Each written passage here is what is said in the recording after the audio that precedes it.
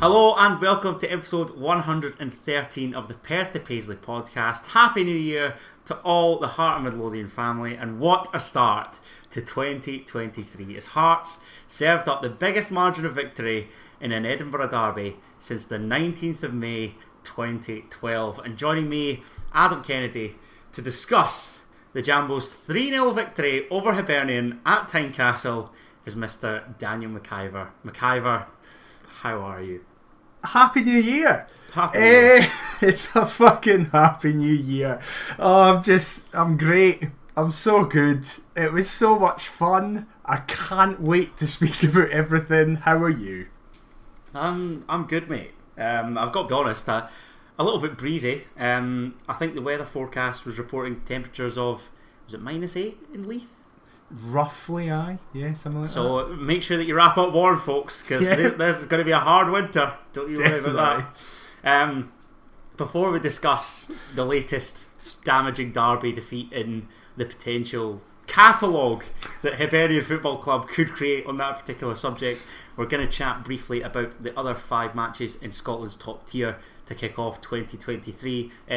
Not a great deal of action, it would have to be said. That's one way of putting it. The 6 fixtures kicked off with an Old Firm at Ibrox, Rangers 2, Celtic 2, a late Kyogo equaliser keeps the gap at the top of the table to 9 points. Rangers, of course, being just minutes away from trimming that down to 6.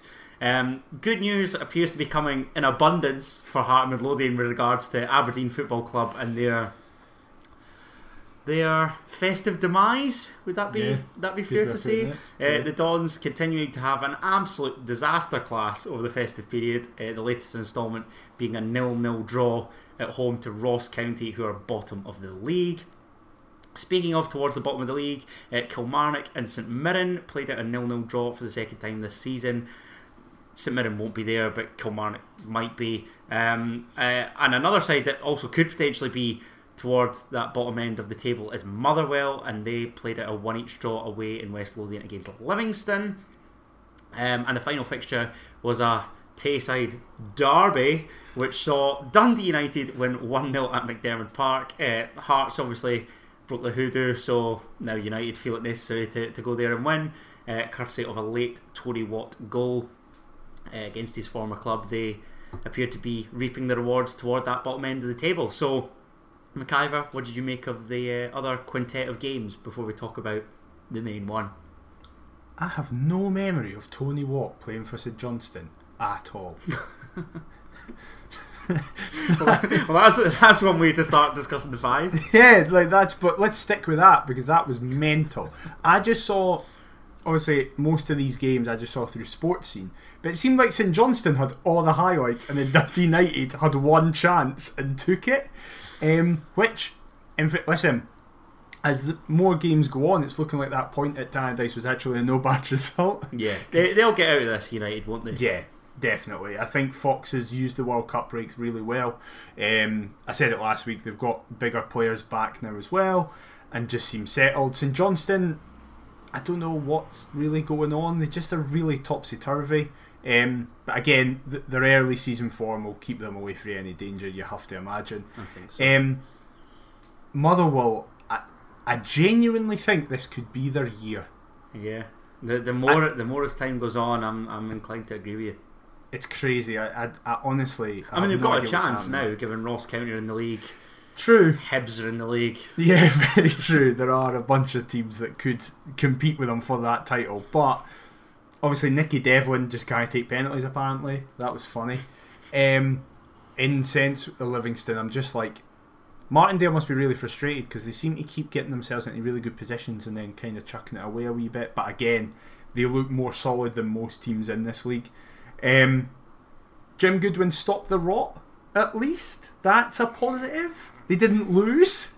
But I don't know what's happening. I saw Christian Ramirez play for what feels like the first time this season, and that's even still there. Yeah, that's when you know we'll get to it in our game when players like that are coming out the woodwork and getting put into games for the start. You know there's a problem. Ross County just, I don't know where any points are going to come from, and meaningful points in terms of Wins, obviously, considering how well Aberdeen have done at Pittodrie, that's actually a really good result for them, very much regardless of the form that Aberdeen have been in. The Old Firm, I saw the first half, and I was saying to myself that Celtic looked like in a different league to Rangers at points in that first half. Like, it was crazy, the kind of gap between them, and at half time you were thinking this is only going one way. Then Rangers come at the blocks, and I've only seen the highlights, but from that, Rangers looked to be in complete control, and Celtic are grabbing it right at the very end. I think before the game, the title was done anyway. I think Celtic are winning this anyway, but with that equaliser, I think that definitely is it now. If they got it back to 6, maybe. It keeps it interesting, doesn't it, if they get it back to 6? Exactly. I'm with you. I think it's done. I think that's it. But yeah, it was... Despite the lack of goals in most of the games, there was actually quite a few talking points from every game. And Killy or Killy. There we go. Killy and St Mirren are Killy and St Mirren. Nice. Lovely way to conclude that. That quintet of McIver. Let's be honest. You've clicked onto this episode. You don't really care about the other 5.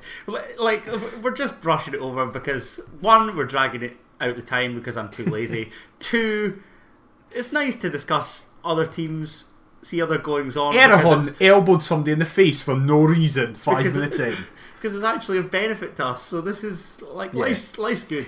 Every result went our way. Yeah. Literally every result went our way.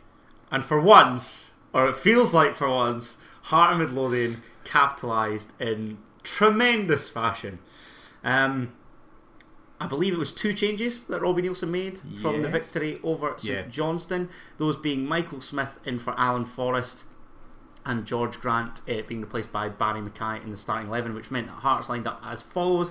It was Xander Clark in goal, a back 3 of Toby Sibic, Kai Rolls and Alex Cochrane. Michael Smith, Cammy Devlin, Robert Snodgrass and Andy Halliday across the middle, with Josh Ginnelly and Barry Mackay supporting Lawrence Shankland in attack. What did you make of that 11, McIver? I'll be totally honest, I think that's our best team at this point. I think that starting 11, considering the injuries that we have, is our best team. So I wasn't shocked. I said last week I thought despite Forrest scoring he would be dropped just because Smith would be back. Mackay obviously came on and won us the game. Grant missed a set for 5 yards. I can understand why Nielsen would choose to swap that round. I'll be honest though, I mainly want to speak about the Hibs team because it's been the talking point. I was on my way to Tynecastle and my phone buzzed for FootMob and it gave the team. Mm-hmm. I've got it here if you want. Please run it through because it's so strange. And I'm on FootMob as well, so it has Hibs as a 4-4-2, David Marshall in goal, a back 4 of Lewis Stevenson, Paul Hanlon, Rocky Bashiri and Will Fish. Across the middle, Ellie Yuan and Chris Cadden on the left and right respectively, with Joe Newell and Josh Campbell in the middle of the park, and Kevin Nisbet and Harry McCurdy up front. So when I first saw it, FootMob wasn't in a formation yet, it just had the list of players, and in my head I went, have they changed shape? Because I was giving it Billy Big Balls last week saying I know what shape they'll play their 4-2-3-1, they never changed for the 4-2-3-1, this is what it'll be. And in my head I'm like, bloody hell, they've gone to match us up. I thought they were playing a 3-4-3 much like or a 5-3-2 or the 3-5-1, whatever you want to call it. 3-5 at the back. Yeah, they've went to match us up because I saw Hanlon, Bashiri and Fish and went, well, that's 3 centre halves. Like, there's no way he's chucking Hanlon or Bashiri. On either side makes sense. That's what I thought it was, and I was like, interesting, because the worry I had was that we were going to lose the midfield battle because they were going to have 3, but I was like, oh, interesting, they've kind of just lined up man for man. And then I get to the ground and see the opening 5 minutes, and I'm like, they're playing a back 4, and they've chucked in Will Fish from, like, there's obscurity, and then there's Will Fish. Like, I couldn't believe that he not only played him in a derby, the biggest game of Lee Johnson's managerial career at Hibs, that he's chucked Harry McCurdy and Will Fish on from the start. Before the game, he starts speaking about how Harry McCurdy will either score the winner or get sent off. what's that? We'll get to Lee Johnson's comments, but what's that got to do about inspiring people? And I do really feel for that boy Will Fish, because you're hung out to dry. I know he hangs himself out to dry. We'll get to that, but that's so much pressure. And I think Nielsen must have looked at that team and just went, if we get a goal early, we've got this. He's 19 years of age, Will Fish. That's unfair, man. Couldn't tell you if it's his first, second, however many starts. But speaking of starts, what an emphatic start, as you rightly alluded to. Robert Snodgrass and Alex Cochrane are looking to create on halfway. The latter sends it to Andy Halliday before, again, continuing his run. I don't know what it is about Alex Cochrane recently, but that guy, he is a man possessed. Yeah. Don't know what's happened to him. Andy Halliday's cross is a poor one. Yeah. Hibs look to clear before it is Harry McCurdy who picks it up. Mm-hmm. And then, for me, this was just great to see. Some Australian tenacity kicking in as Akai rolls is all over McCurdy like a rash. He's forced backwards, sends it back to Will Fish, who, as you say, doesn't get a minute's peace from Cammy Devlin. He looks to usher it out of play. Don't know what's going on. 2 slide tackles later, the ball falls to Josh Ginnelly at a wide angle, who shifts onto his right foot, tries to bend it past David Marshall, and the veteran goalkeeper pams out into that 6-yard area. And who is on hand but Lawrence Shankland to stab home his 17th goal of the season with less than 8 minutes on the clock. Heart and Midlothian are ahead. You'll love to see it. Ironically, I thought we were really poor the first 5 minutes. I thought Hibs started way better than us. Really poor, that's no truth. I just thought Hibs looked more up for it. But that goal, it from a Hearts perspective, is everything you want, and from a Hibs perspective, is everything you don't want. Pretty much summed up the afternoon. Yes, exactly. 100%. It really did. I'm really glad you mentioned Kai Rose, because I feel like he's kind of been lost in this goal, because all the attention is on Devlin. But Rolls does. McCurdy just looks terrified that Rolls is still putting pressure on him. And so he goes back. Out. It's such an unexpected position to see Kai Rolls in. If it was on halfway and he's right up against McCurdy, I could understand it. But it's almost as though he wants McCurdy to be the one to force it out of play. Yeah, it's fantastic positioning from him. And then, as I say, it's clearly Will Fish has not started many games. We don't know exactly how many. It could have been his first, but it's no more than a handful. What you don't want is to make a mistake.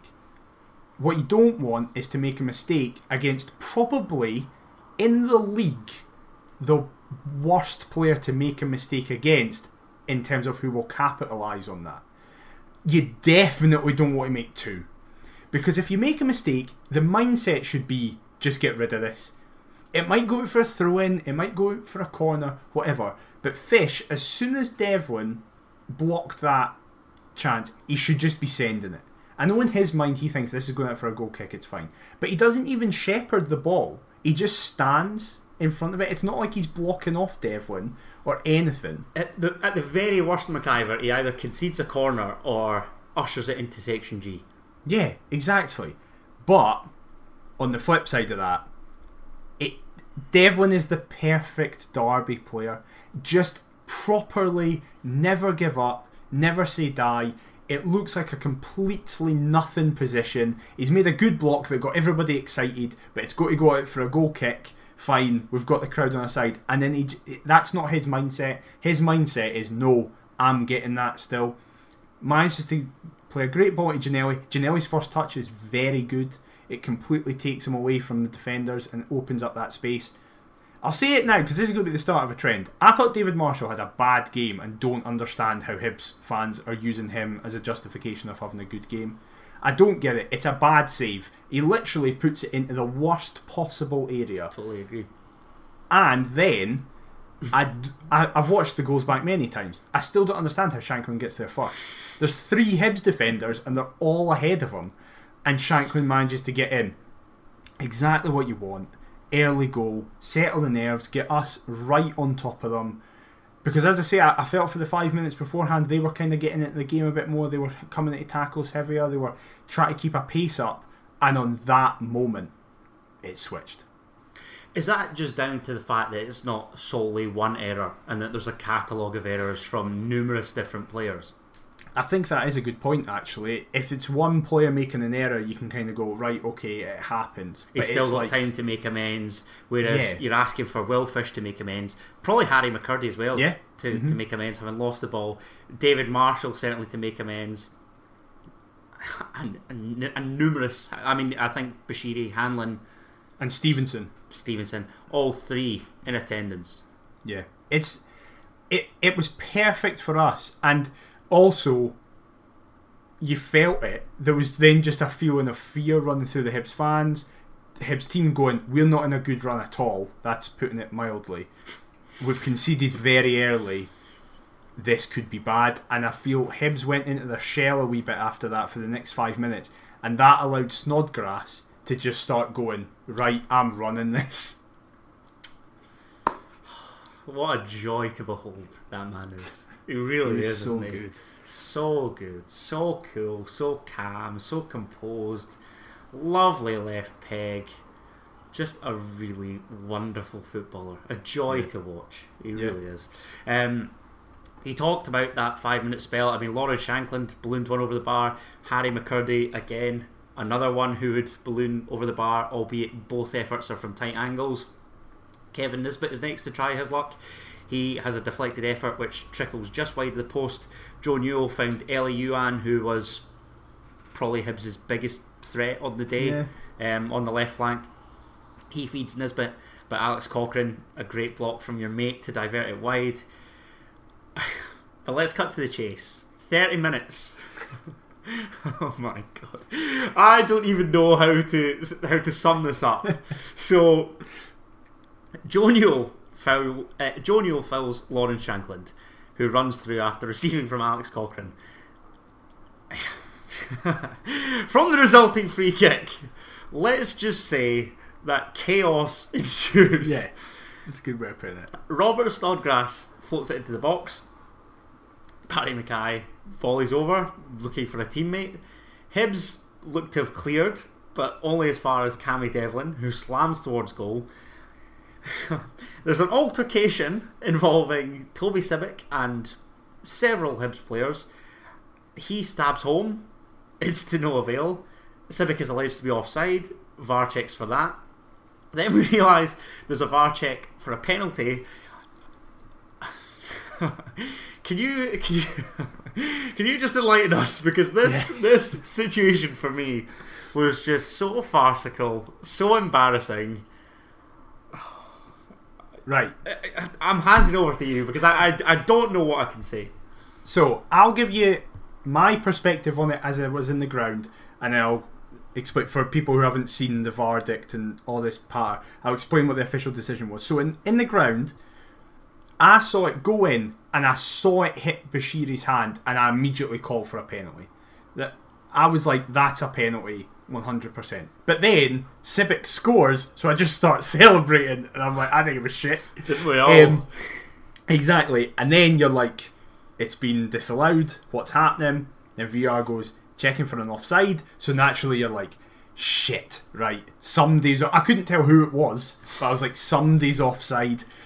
And then it's, oh no, wait, actually another check's being done for a penalty, and you're like, you felt Hearts fans go, well, it hit Bashiri's hand, but with the handball rule, how much did he know about it? And then the ball's in the back of the net. Yeah, exactly, yeah. Then when Clancy goes over, I feel like we are currently in the period, the kind of first 2-year period of the English Premier League when they got VR, where whenever an official goes over to the monitor, he's going to reverse his decision. It doesn't matter what it is. So they've got it in their head, oh, I've been asked to go, I must have been wrong. So sorry, you were absolutely adamant as soon as you saw Kevin Clancy walk on over. I went, we're getting a pen we here. were getting a pen. I was like, we're getting a pen here. I don't know why. Can't say I didn't feel all that confident. This is my first time at Tynecastle with VAR. So of course. The first Edinburgh derby with VAR. The first time I've been at Tiny, because I'm a part-timer these days, with VAR. I was thinking, what the hell? I was thinking, if this is it every week, Dad could just have the season ticket for the remainder of it, because I'm not arsed. So I did think, I was like, if he's been asked to go and check, this is going to be a penalty. And it was. So, the verdict came out on Tuesday? I can't mind. Yeah, because it was Monday. It was Monday that it happened, so it was the next day. On Tuesday. Yesterday. It came out. As we record. Yeah, as we record this yesterday.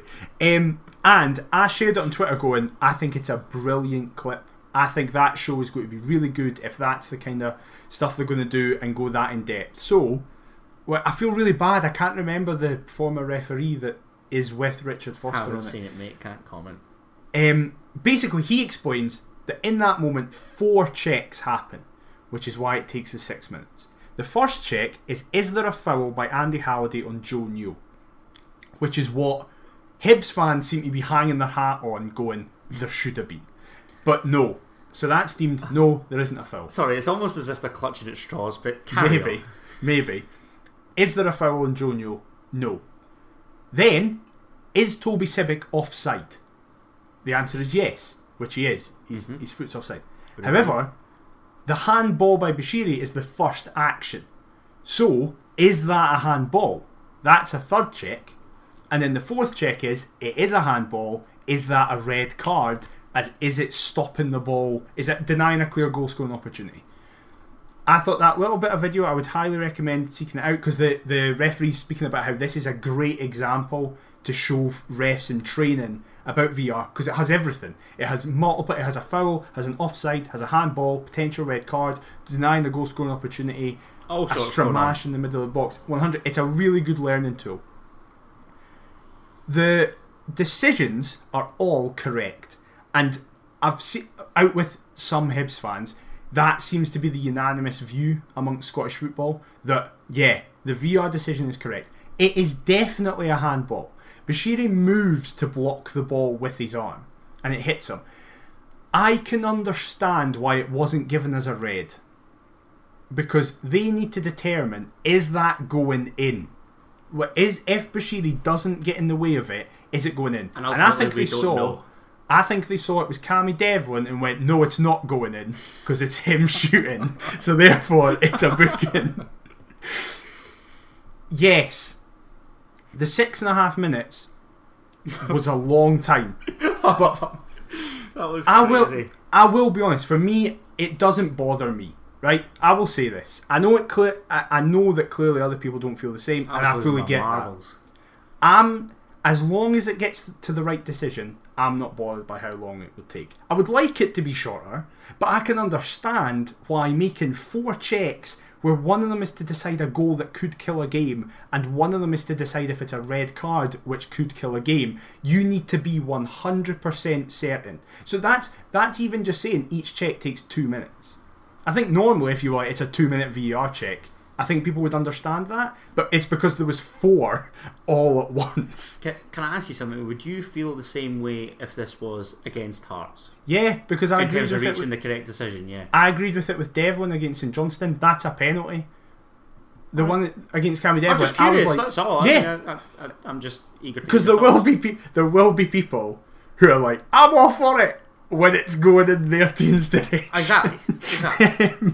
But the Devlin one's are really good, and the Snodgrass one. I think both those are penalties in St Johnstone, and I think that the right decision was done here. I would, of course, like it to be quicker, and I naturally think that will happen, because look at in England, it took this amount of time and now it's down to here. There will be some things that take longer, but as long as it gets to the right decision, I'm more than happy. I'm gutted for Sibbick because he didn't get his goal against them, and that he clearly performance deserved. Yeah, he clearly really wants to score against them, because he immediately started doing the hands in the ears celebration to them. But at the same time, Shankland has to wait for 6 minutes, going, am I getting this penalty? Am I not getting this penalty?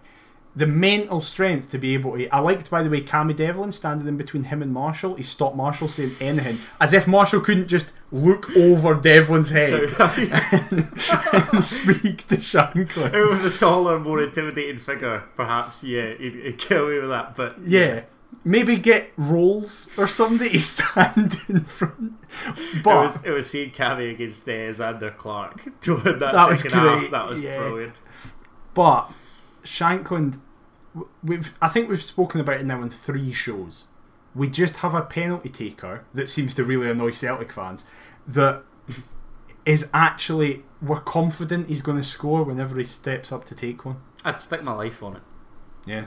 And now that's how confident. Now he's on 18. He's 2 away.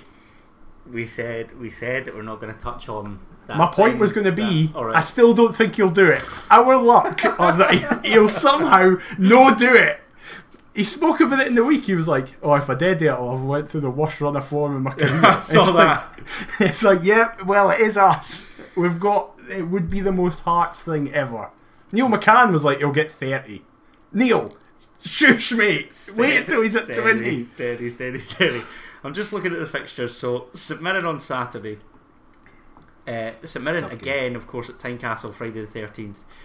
Aberdeen. The following Wednesday, the 18th. I was thinking it would be nice if it was at Easter Road, but I don't want that to happen. It would also be nice if it was at sooner. Actually, all the games that it could happen is against former teams he's played for, and then Hibs. St Mirren and Aberdeen. Yeah, good point, McIver. So it would be it would be cool for him to do it against a team he's played for against, or Hibs. So regardless, it could just get 2. Look at you with the knowledge, exactly. If you fancy unleashing, I don't know, 8 in the 4 games, Lawrence, then that'd be great. I'm not going to complain either way. As you say, eventually steps up. The standard skipper slams home beyond David Marshall, despite his best efforts as he went the right way. McIver, we're 2-0 up. We're absolutely cruising. I can't be the only one that was thinking this. I guarantee that you weren't thinking this, but I thought to myself, let's get 3, 4, 5. Let's smash this lot good and proper. What were your thoughts? I was thinking, this is really good. Please don't concede before half time. Because I was like, if we concede before half time, it changes absolutely everything, and we'll fucking get to a moment where I thought we were. This is let's just talk about it now, because this was the only other first half highlight. This was my favourite moment of the game. Oh my god! No, come on. Yeah, it was. It was my favourite moment. I know that I actually know that you're that type of guy that would, rather than look at any of the 3 goals back, you've probably watched this. I've watched this about 30 times. Honest to God. And this moment epitomises the first half, this particular player's performance. A slack Hearts pass and a poor first touch isn't the end of the world. They're only human. They are at Hearts for a reason. However, Eliuan benefits, races through on goal, aiming to half the deficit, get Hibs back into the game right before half time. And like a steam train, Toby Sibbick zooms back towards his own goal, makes an inch perfect recovery challenge, and I thought that Toby Sibbick was absolutely outstanding. I thought, you know, fans are quick to criticise, and I have to say that sometimes, bar probably at Hampden, he has performed really well in Edinburgh derbies. I thought he was brilliant when we drew 0-0 at Easter Road. Was it last season? Yeah, saved that goal, made that goal in clearance right at the very end. Yeah, and I thought it was different class in this one too. I love him till my heart breaks. That's all I have to say.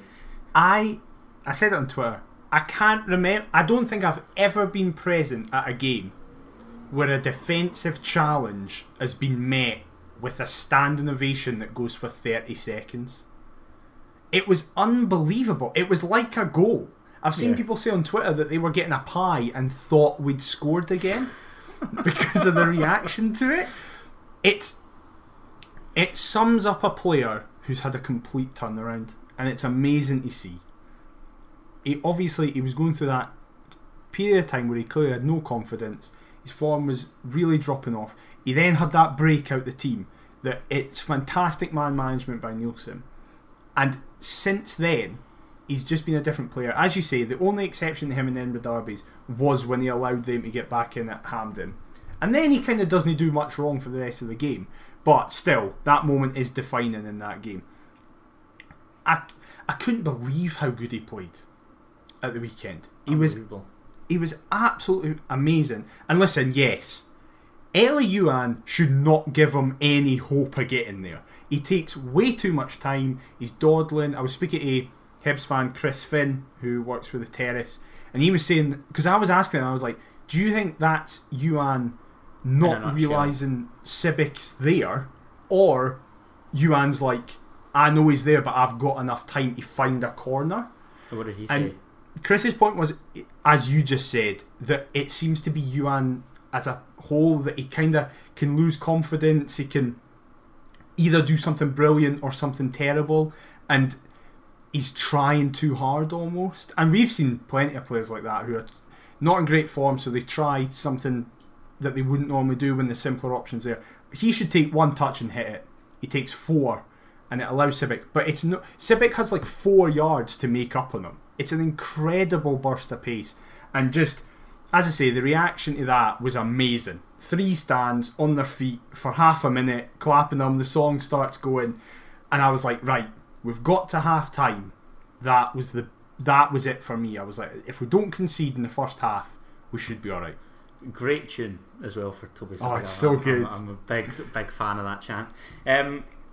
Look, there weren't many sort of chances, anything too noteworthy really in the second half. No. But I do want to chat about the changes before we touch on a couple chances, if I can call them those.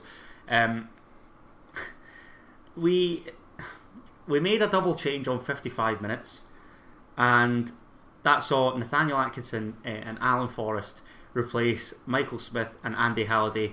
I want to give a quick shout out to Michael Smith. You know, his double shift, Edinburgh Derby win on the Monday, World Darts Champion on the Tuesday. What a week for him. He's absolutely flying, the guy.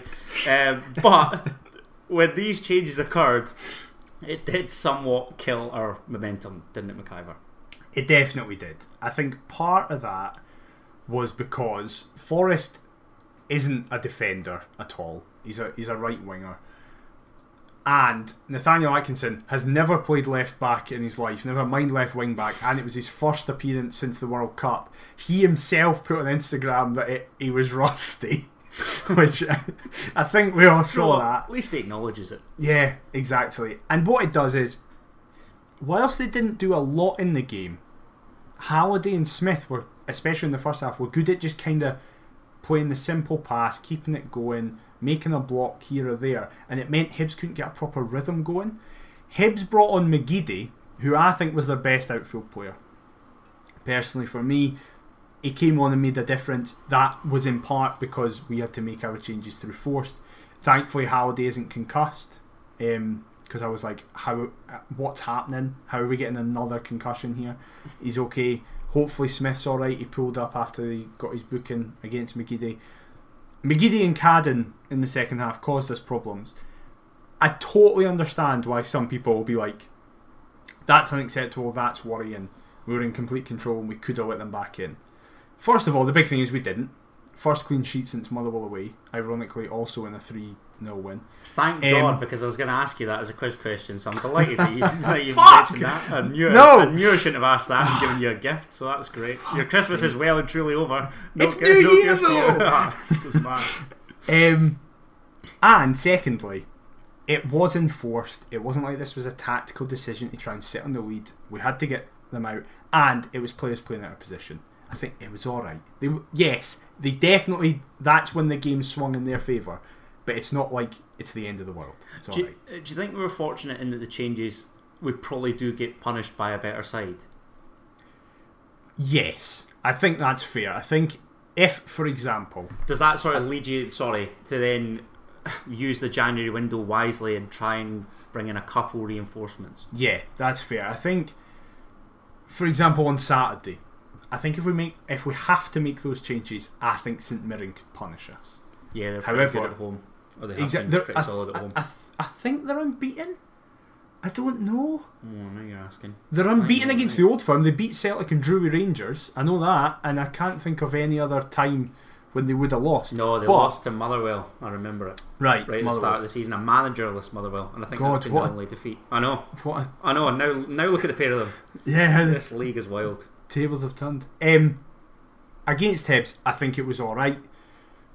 Obviously, it helps that we're at home. That might be different in the cup game if we have to make similar kind of changes. But I also think, and this is kind of a more general point about the second half, we'll get to John Collins in a bit, where it's very easy to look good when you're 2-0 down. Because naturally, the team in the ascendancy is going to drop off a bit, because it's like, oh, well, we don't need to do anything. Leanne Crichton said exactly that on Sports Sound. Yeah. Couldn't agree anymore. Look, Hibs would try and make a game of it. I mean, Chris Cadden, as you said, aimed to bend one with his left foot into the top corner, but it was a routine stop for Xander Clark. They were creeping back into it. They nearly pulled one back in very fortuitous circumstances. It's a lovely run again by Eli Yuan, who, again, I'm going to reiterate, I thought he was their biggest nuisance. It's between him and McGeady. Fair comment. But Alex Cochrane clears onto Joe Newell, and Xander Clark has to make a smart stop to ensure that it remains 2-0. In what was a pretty poor second half performance, again, we were touching on it, our only real opportunity, and I use that term loosely, so Rocky Bashiri nutmeg himself with a header and Barry Mackay pick up. He then tries his luck from range and he tries to bend his effort into the corner, but it's unfortunately wide. Had that gone in, that would have just summed up what was a frankly hilarious afternoon.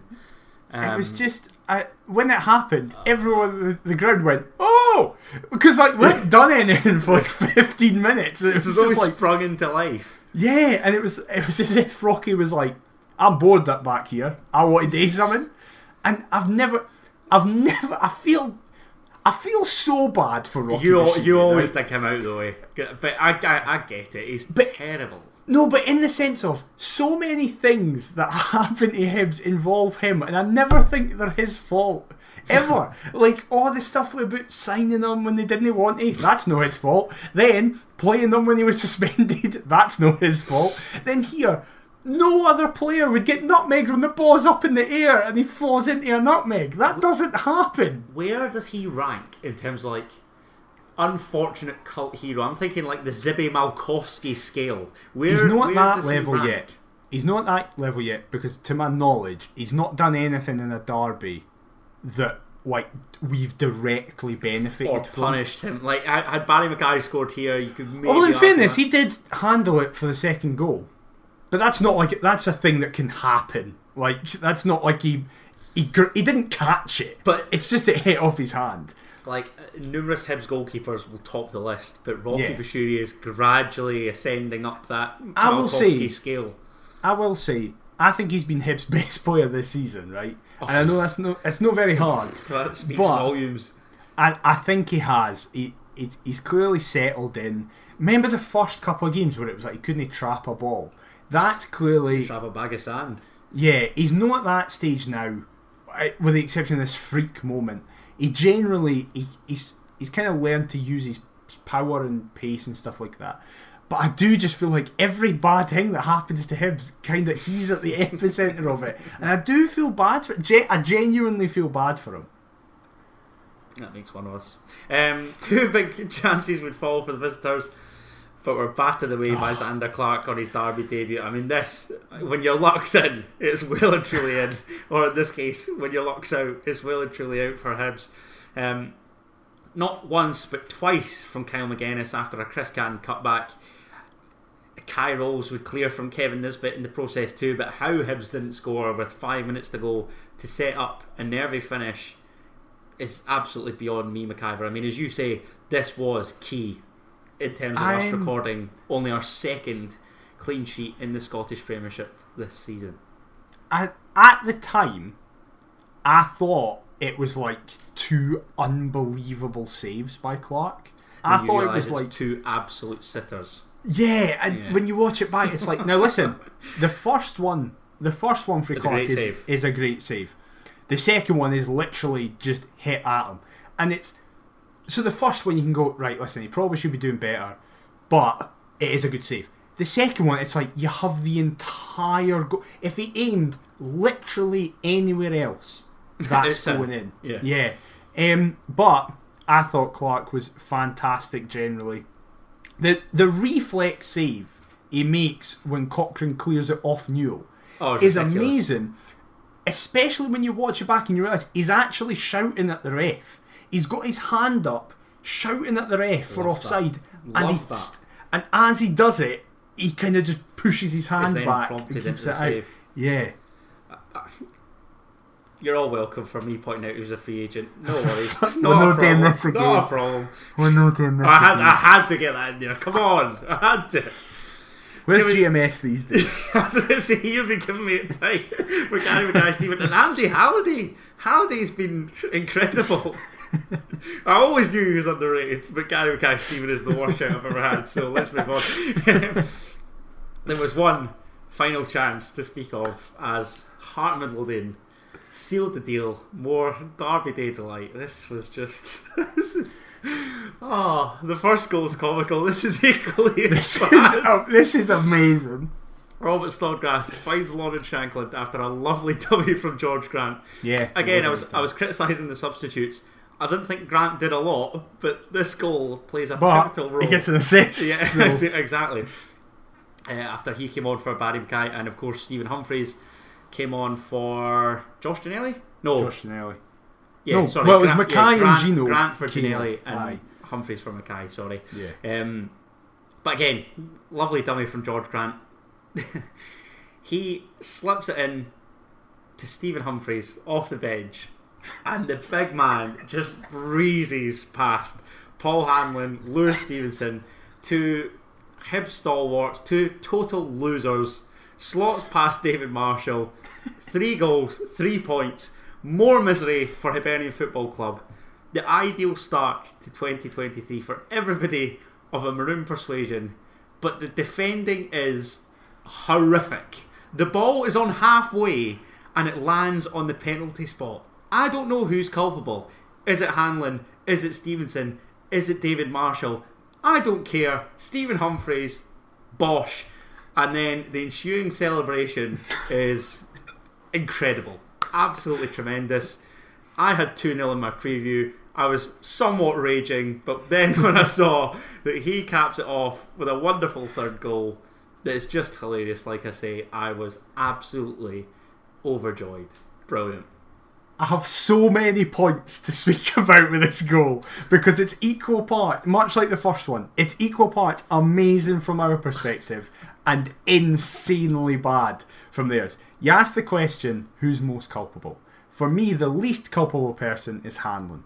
Hanlon gets done by the ball, right? Hanlon gets done by the ball. At his age, I can understand it.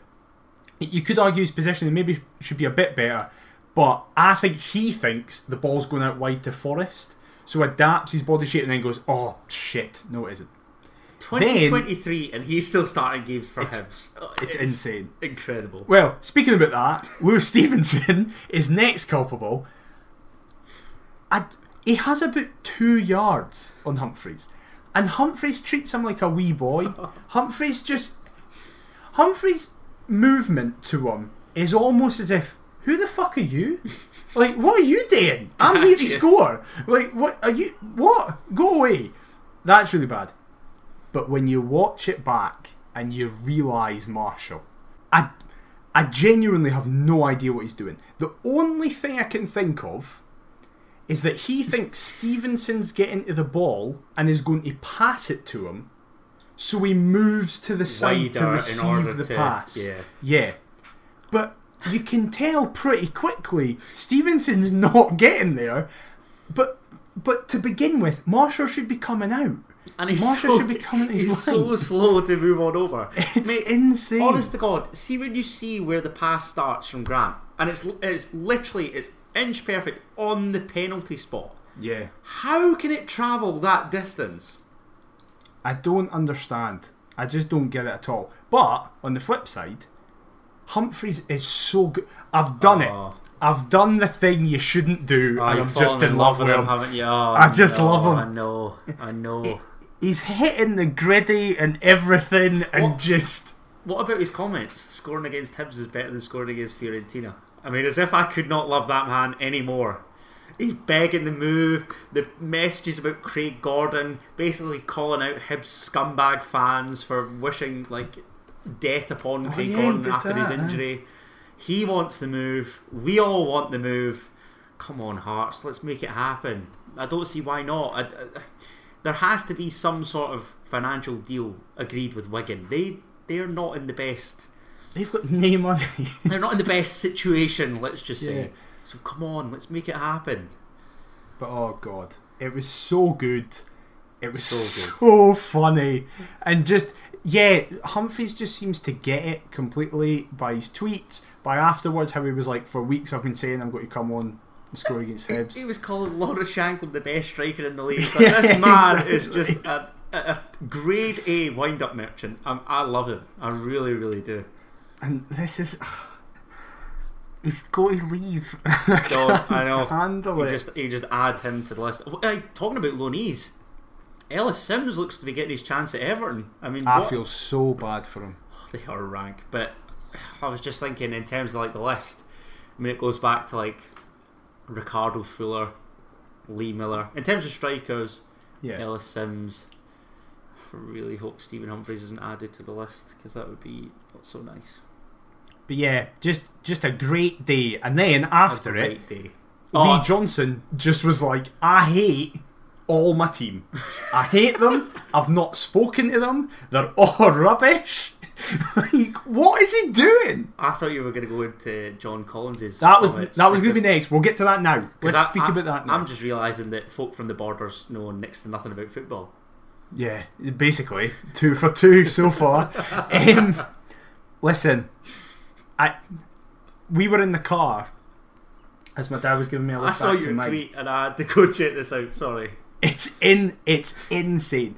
It's so funny that everyone in the studio just starts having a go at him as well. Rory Hamilton, Leanne Crichton, Mikey Stewart. They're all just like, you're clueless. What are they on about? Because it says so much when Michael Stewart's the one talking sense. Am I right in saying that John Collins' last job in Scottish football was as assistant to Ronnie Deila at Celtic? In terms of a coaching capacity, yeah. Right, and that was what, a good 5-6 years ago? Yeah, 6-7 now. There's a reason for that. Just saying. I saw a Hibs fan say that Collins is like almost fanatical in his way of wanting football played the right way. Yeah. So yeah, I get that. So to him, that second half, Hibs did deserve something at the game, because they had a lot of the ball, they were creating a lot of chances, they were keeping it on the deck, they were making passes. Like, aside from the Kyle McGuinness shots, did they really look like scoring? Never. And the Yuan in the first half. Yeah. I can't remember, like, it's alright huffing and puffing, but it wasn't really like, at no point did I feel all that threatened, if I'm honest. Yeah. I was confident the Hearts were going to keep a clean sheet pre-match, which was bold considering our awful defensive record. But given how light they are up top, Kevin Nisbet was absolutely anonymous. Again. And that's a guy that's come back from injury and has been in form leading up to the match. Yeah, he has been. Cochrane and Rolls did very well at marshalling him. Can I ask you something? As a pundit, perhaps the trickiest question that I'm going to ask you all episode: John Collins or Tam McManus? Choose your fighter. Oh, Jesus Christ! I'm going to go with Collins purely because as the better, or the one that you'd want to knock out the most. as the better to listen to, because he said such mental shit. You can at least find it funny. McManus is just career, dull. if we're being honest. Oh, John like Collins is like a professional. Was like second to none. Oh, like he was unbelievable. But he's a shit pundit who knows fuck all what he's talking about. Just a great day. A great day. But we enter a pretty depressing month, if I'm being honest. January isn't my favourite of the year. However, one consolation is that the January transfer window is of course now open. McIver, before we get into the quiz, I just want to ask you about 3 players that Heart Midlothian have been linked with. The first of which is a player that we know all too well about. Callum Patterson plays anywhere and everywhere. The 28-year-old is currently plying his trade with Sheffield Wednesday. He turns 29 in October.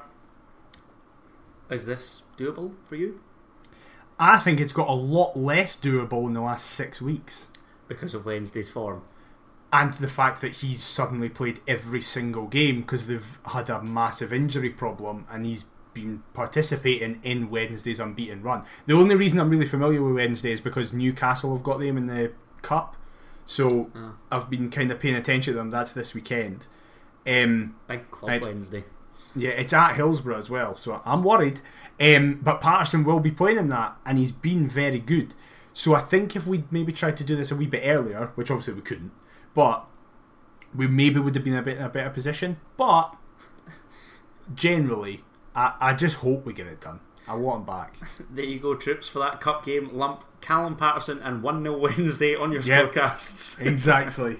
The next one is a 21-year-old forward/winger who goes by the name of Yutaro Oda.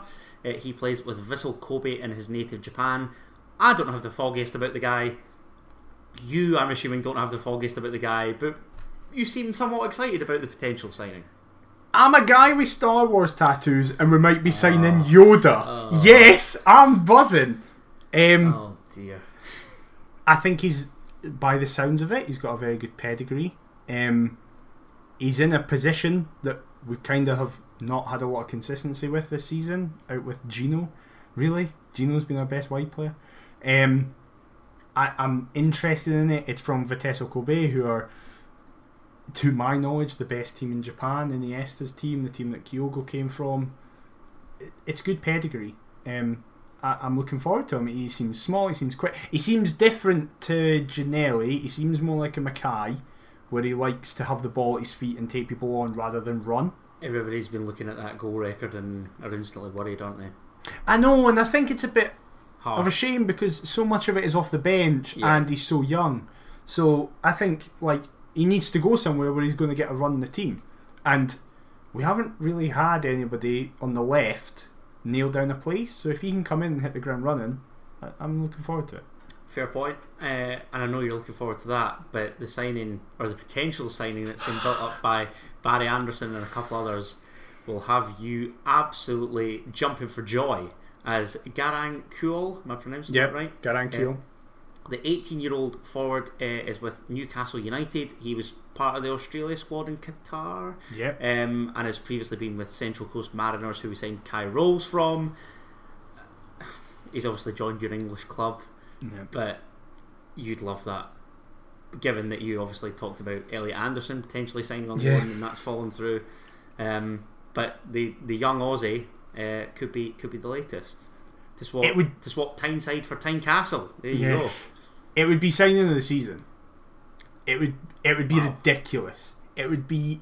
I think I've said on Twitter. I think there's a close to 0% chance of it happening. He's literally in the top 50 wonder kids. He's been nominated for the Golden Boy. He is going to be next level, and I don't think we have the capabilities. The advantage we have is that we have Oized international teammates playing for us. So these Aussie connections just come on up. Yep. Eddie Howe has spoken extensively about the fact that he wanted to get him in. His work permit took fucking ages, but then the World Cup helped him get the amount of points that he needed. Did I say that he was born in Egypt? Yes, he was born in Egypt and he was a refugee to Australia. Right. And so I think that's had an impact on his work permit. There was a bunch of patter, and then it was, he's played in the World Cup and he's actually got minutes at the World Cup, so that really helps your points in terms of getting a work permit. Yeah, because you've got to have a particular certain amount amounts of stuff. Is that? So that helped. Eddie Howe immediately has been like, we want him to play at a certain level. So Newcastle have been loaning out players such as Matty Longstaff to League 2, who's just in his ACL. Mansfield, Aberdeen. After Aberdeen. And Matty Longstaff's, I think, 21, 22. This guy's 18 and is like, we want him playing minimum championship quality because he's that good. He'll be able to do that. Obviously, it's up to English media, punditry and personnel what they think Hearts is in comparison to that level. from January to May, because that's how long we'd get him. He's been linked with clubs like Reading and stuff like that. They might want him to play in the English game. Reunite with Andy Carroll. Oh, yes, exactly. Oh, exactly. Another one of your favourites. They might want him to play in the English game. He's a very wee guy, so they might want him playing the English game to kind of toughen him up. I would argue you could get that up here as well. 100%. He's a very direct, quick player with his feet. The ball just sticks to him. It's unbelievable.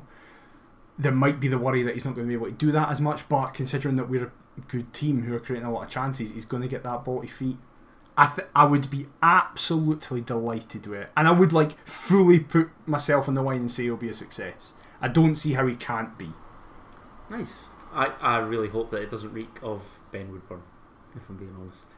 But he probably has a greater pedigree than Ben Woodburn did. Ben Woodburn will never in his career get to the levels that Garang's at now. Wow.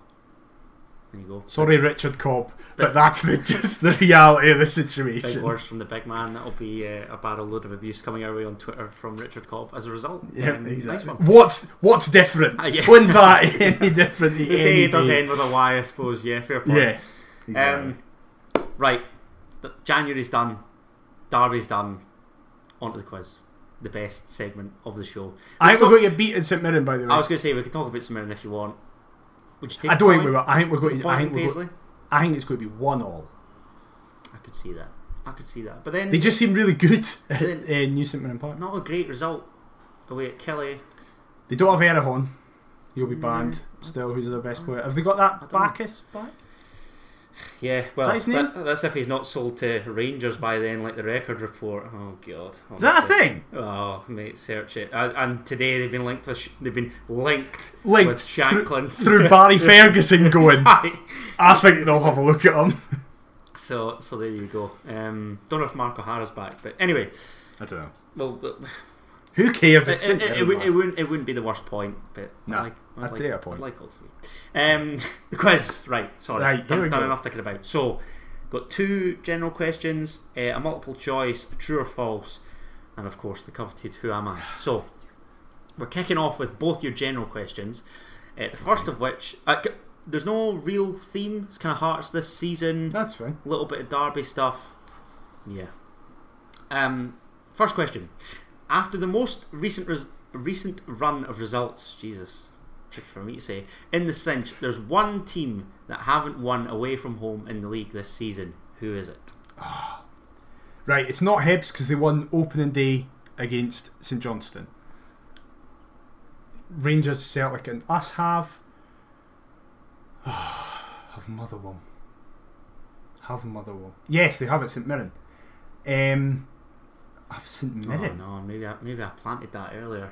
Oh, I shouldn't have done that. Have St Mirren. Trying. Oh, they beat Aberdeen, but was that at Aberdeen? No, that was it. No.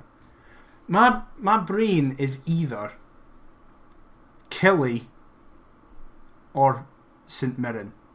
But St Mirren, I'm going to go with Kilmarnock. Is the correct answer. Well done, McIver. Good start. Get in. Your next question.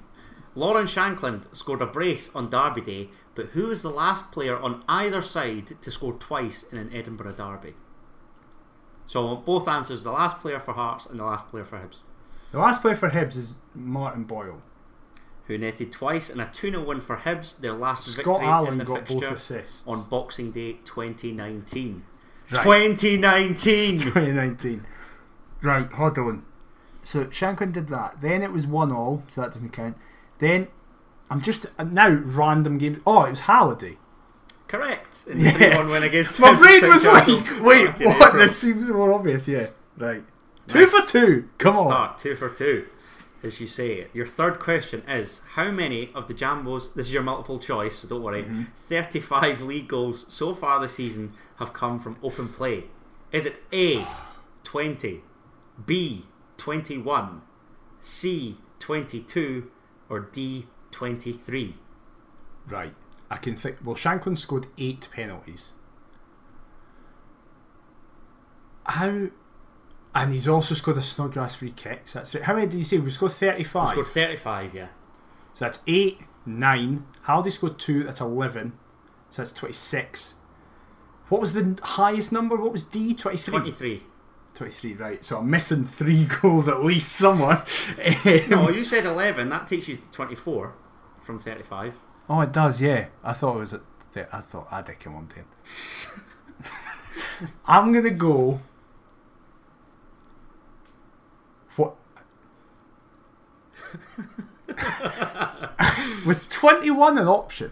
21 was an option. So it's A20, B21, C22 or D23. I'm going to go B21. And you've hit the woodwork because the correct answer is C22. I was going to... In my brain I was like, it's either 21 or 22. I should have went 22. Fair play. So 21! 2 from 35. 22 out of 35, eh? So there you go. Interesting. Your true or false? I had to pay homage to the celebration. The griddy, which is the dance that Stephen Humphrys did after scoring that third goal, originated in NBA. No, it didn't. There's dispute as to where it originated. It was originally the rapper that I can't remember his name in 2017, and then I can't remember his name, but for the Minnesota Vikings did it when he scored a touchdown in 2018. So that was the NFL. Is the correct answer? Yes, false. I thought I'd catch you out, but well done. See, you know you're gritty. And the only benefit is I'm also a fan of American football, so I know that. Fair enough. Okay, so 3 from 4. I'll take it. Regardless of the who am I, I'll take. And I was only one off the multiple choice. That's it. A minimum 60%. It's looking good. Yeah. It's looking good. Right, your who am I?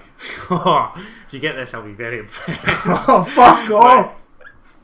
I began my youth career in Germany, the nation of my birth, before signing for Hearts as a youth player. I scored my first professional goal alongside 2 fellow Jambos who also bagged their first professional goals that day, all of whom were on loan at a lower league Scottish club, with our loan club winning 3-2. I'm from a footballing family, as my uncle and cousin both played professionally. I went on to play in Bulgaria, Germany and Belgium after making just 7 Hearts appearances, but I've only been capped at under 16 and under 17 level. Who am I? I can't think of a fucking single German that's played for us except Marcel Langer. So it's no him. Right. I'm getting this man's wiki up because I know that you're going to ask questions. I've got about 4 in my head, so I need to narrow it down. Good, that's what we want. Right. So he was a youth player who's German, but he's the best he's played for is under 16. Do you want me to... I think you need to listen to this a little bit more carefully. Okay. I began my youth career in Germany, the nation of my birth, before signing for Hearts as a youth player. I scored my first professional goal alongside 2 fellow Jambos who also bagged their first professional goals that day, all of whom were on loan at a lower league Scottish club, and our loan club won 3-2. I'm from a footballing family, as my uncle and cousin both played professionally. I went on to play in Bulgaria, Germany and Belgium after making just 7 Hearts appearances, but I've only been capped internationally at under 16 and under 17 level. Oh, so the only thing I had wrong was that he's also played for the under 17. Right. He must be German, because if I started my youth career in Germany, the country of my birth, that means they're German. Okay. Right, they're not going to be fucking German then. You're going to fuck this. Right, I have a weirdly specific question. Okay. Did you say... Well, no, this isn't the question. Is one of the clues that he played at a Scottish lower league team? Yes. Right. My first question is, can you tell me between what years he played competitively in Scotland? So not when he joined us on as a youth player, but from when he made his first appearance in, like, if it was on loan, if it was at Hearts, until he left. Well, this player was a member of the successful under-19 squad who finished second behind Celtic during the 2010-11 Scottish Premier League under-19 season. The loan that we're discussing was made, that deal was made on the 3rd of November 2011, and it was to a then Scottish First Division side.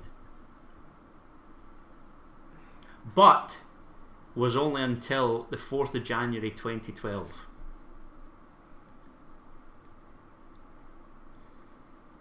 So he has... So that means he was part of the squad that won the cup. If he was back, if the loan was back. I have a question that is stupid to ask. But if it's a yes, I know who it is. Okay. But that makes me right. Do I just go with clubs? I have a name in my head, but the problem is, if I ask the question in the clubs, I don't know any other club he played for except us. But the question that I have is so narrow. It's literally about a single game. Right. That it's like, if it's no, then I've wasted the question. I think you're on to a winner here. I've thought of another way to phrase it that is equally niche, but it at least gives a bigger thing. Was he touted as being good at set pieces? Yes, MacGyver, he was. My guess is Denis Peryachenko. Well done, mate. Well done. Yes! Get in! Do you know how I got that? Go on. Because if you'd said his loan was for the 11-12 season, I wouldn't have got it. Maybe I would been too generous. But that's why I asked specifically about that, because I was like, as soon as you said that the squad that won the cup, I was like, oh shit, I didn't bother here. Because that's why I did it. I was like, Peryachenko was part of that squad. Where is Peryachenko actually? So he was born in Germany, but what is his nationality? Born in Germany, he represents Ukraine internationally. Of course, he's the only Ukrainian to ever play for us. Despite being born in Germany. Yeah, despite being born in Germany. So yeah, I thought I could maybe. I was very tempted to try and lead you down this German line, but listen very carefully. You worded that well enough that if I'd complained about, well, he's German. No, you didn't say that. You didn't specifically say just fair said play. He was born there. Yeah. So. Who is his uncle and cousin? His uncle and cousin. Let's have a little look. Because none of the clues. I will say this right now. None of the clues help me. Literally none of them. None of the clues help me. His uncle is Volodymyr Prichenenko, who is an assistant coach with SC Tavria Simferopol. And his cousin, of course, know all about them. And his cousin is 31, but it says, according to Wikipedia, that he's a former football defender. So no idea if he's retired or not. Someone, right? And his name is Stanislav Prichenenko, and he also holds Russian citizenship. There you go. Who was his loan at? On the 3rd of November 2011, Prichenenko joined Scottish First Division side Raith Rovers on loan until the 4th of January 2012. On the 26th of November, he was one of... with Walker? On the 26th of November, he was one of 4 on-loan Jambos named in the starting lineup for the 3-2 victory over Hamilton Academical at Starks Park. All 3 Raith goals were scored by on-loan Hearts players as Prichenenko, Jason Holt and David Smith each netted their first professional goal. There you go. I think that's when Walker was on loan though as well. I think he Walker was went on loan. Maybe I'm buzzing with that. Clubs. Yeah, who are these clubs? Because I want to see if this could... Because imagine if I hadn't asked that question. Imagine if I'd asked the clubs question. Let's see what would have happened. So his youth career, Energy Cottbus, Tennis Borussia Berlin, Hearts, Raith Rovers on loan, Sevastopol in Ukraine, CSKA Sofia in Bulgaria, Union Berlin, RWS Brussels, Beerschot up until 2021, so he might have just missed Lawrence Shankland, and now he plays for Dainza? Don't know. No idea. That would have fucked me completely if I hadn't went with, because obviously I was hoping that you'd ask the club question because you've got a tendency for that. That's all we heard was we've got this guy who's good at set pieces, and then in the semi-final it was like, here we go, he's going to bang this in. So my question was going to be, pieces I've ever seen. My question was going to be, did he take an infamous free kick in the semi-final? I thought you might ask that. And then when you said, did he have a relationship with set pieces or a reputation for set pieces, I was like, oh shit. I'm buzzing with that. I knew those were the two questions. Well done, mate. Good that's work. 8-4. 8-4 now. Oh, that was impressive. Buzzing with that. I thought that was a tricky one. That was a hard one. The clues were no help at all. I got my question, the first question really helped. See, this is why you have to think out the box with questions. No just, what years did he play? You, for fucking ages, were like, what managers did he have? As if that narrows it down at all. Oh, terrible. Amazing. But yes, I got it right. I really want to know how many folk got that. That would be really interesting. I'd be very, very impressed. But yes, massive thank you for listening to this. It's been a very, very happy episode.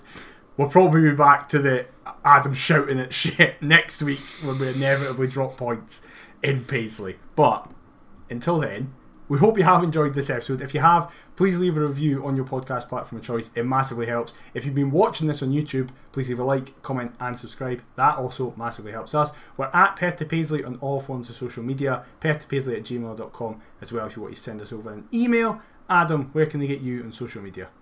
You can get me on all the socials at Adam T. Kendall. Maybe even pop up with a Dennis Prichinenko clip of that free kick at Hampden, just for a treat for y'all. What about yourself, mate? I am at dmacarver22. We'll be back next week to discuss the St Mirren fallout, preview St Mirren, anything else that happens in between. But until then, we'll see you next time. Bye bye. Mujahideens!